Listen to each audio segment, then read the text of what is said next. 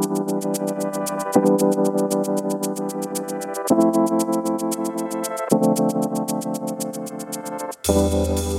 to the Factal Forecast, a look at the week's biggest stories and what they mean from the editors at Factal. I'm Jimmy Levis. Today is December 2nd, and in this week's forecast, we've got European Union sanctions against Belarus, a presidential election in the Gambia, a possible verdict in the trial of Myanmar's deposed leader, Russia's Putin visiting India, and a look at the new coronavirus variant. You can also read about all these stories and more in our weekly newsletter, which you can find a link to in the show notes. The latest round of sanctions levied by the European Union against Belarus are expected to take effect Thursday. That is, according to Estonian Foreign Minister Eva-Maria Liimets. It was just several weeks ago that European officials accused Belarus of trafficking migrants from the Middle East toward the country's border with Poland. A move they say is in response to earlier sanctions levied in the wake of Belarus's 2020 election and crackdown on opposition figures. And though Belarusian leaders deny the latest allegations, President Alexander Lukashenko said the country won't stop migrants from attempting to enter the EU. Still, in recent days, repatriation flights have taken place, but thousands of migrants remain at the border even after some camps were cleared. Now, approximately 30 people and entities are expected to be targeted by the new sanctions, which include the freezing of assets and travel bans. The United States is also reportedly planning to apply its own penalties in the near future. Gambians will go to the polls Saturday in an election seen as the first test of the country's democratic transition since President Yahya Jammeh was ousted in 2016. Of course, Jammeh, who came to power in 1994 during a military coup, was accused of a litany of human rights abuses and financial corruption during his 22-year term. He was then unseated by political newcomer Adama Barrow in 2016, but he refused to accept the election result, triggering a power crisis which culminated in Jammeh fleeing the country. And now President Barrow has sparked suspicion among some voters by running for re-election after originally only expected to serve as a transitional leader for 3 years. He faces 5 opponents. Now, the outcome of the election will likely impact the release of a report by the Truth, Reconciliation, and Reparations Commission, which was set up by President Barrow to examine human rights abuses under Jammeh's regime.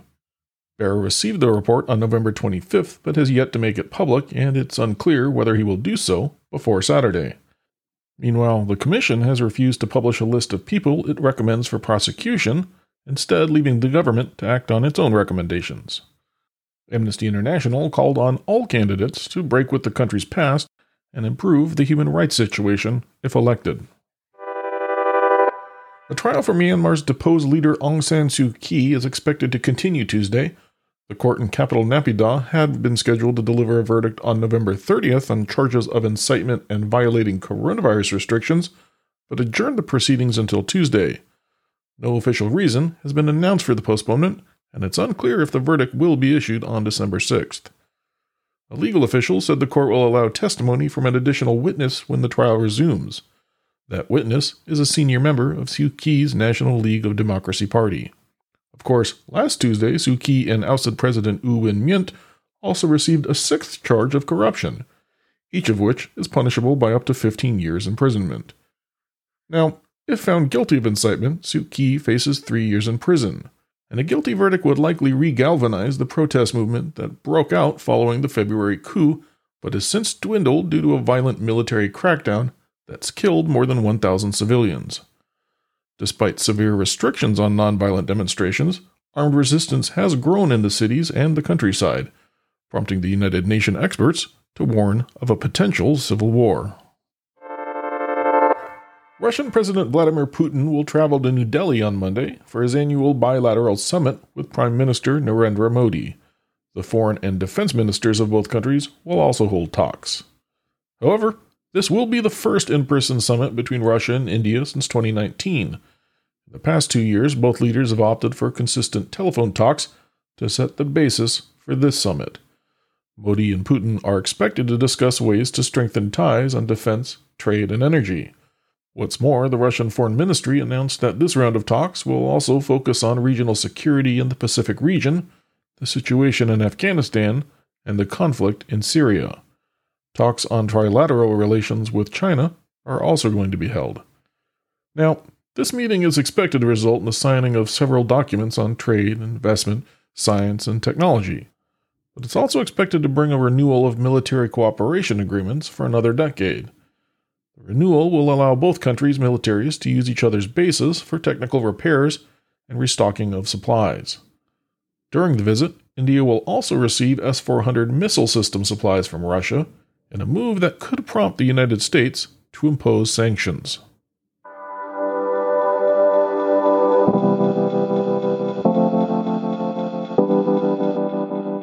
Our last item for this forecast is on the new coronavirus variant that's got the whole world on edge.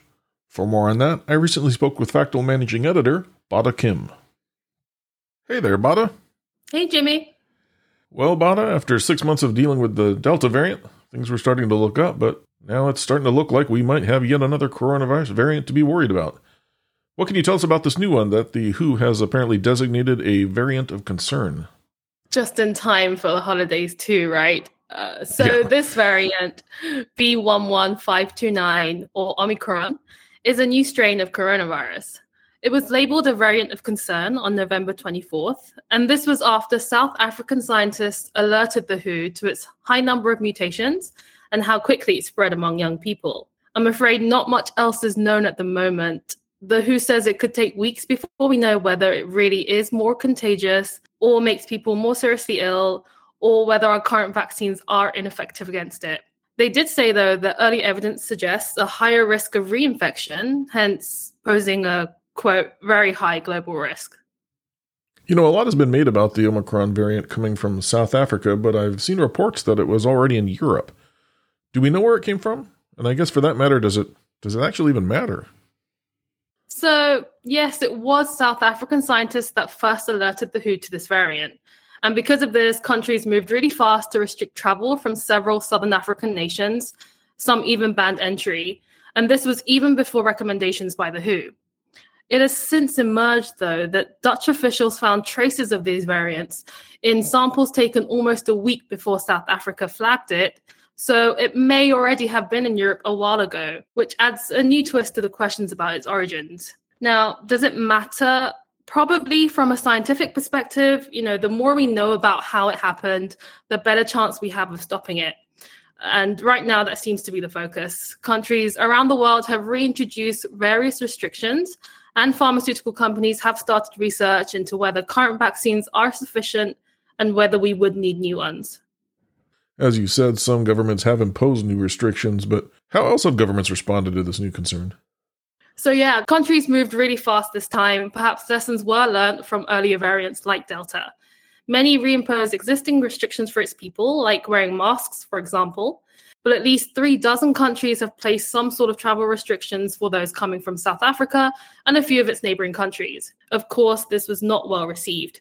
The South African Foreign Ministry criticized the bans, calling it a punishment for their science and transparency.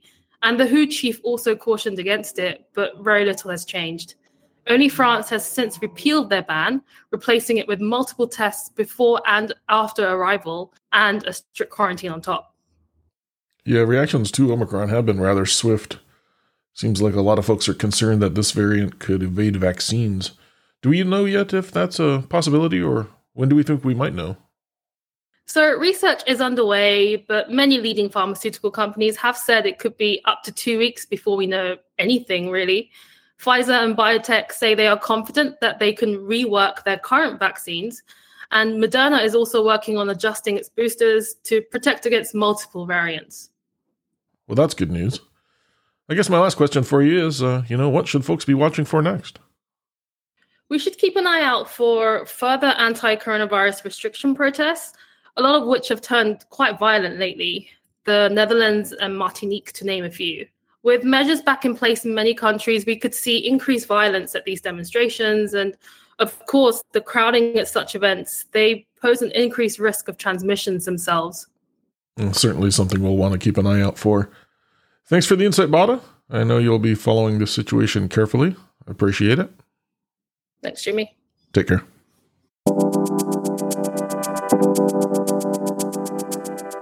Today's episode was produced with work from Factual editors Joe Vieira, Sophie Perrier, Amana Gunawan, and Irina Viora.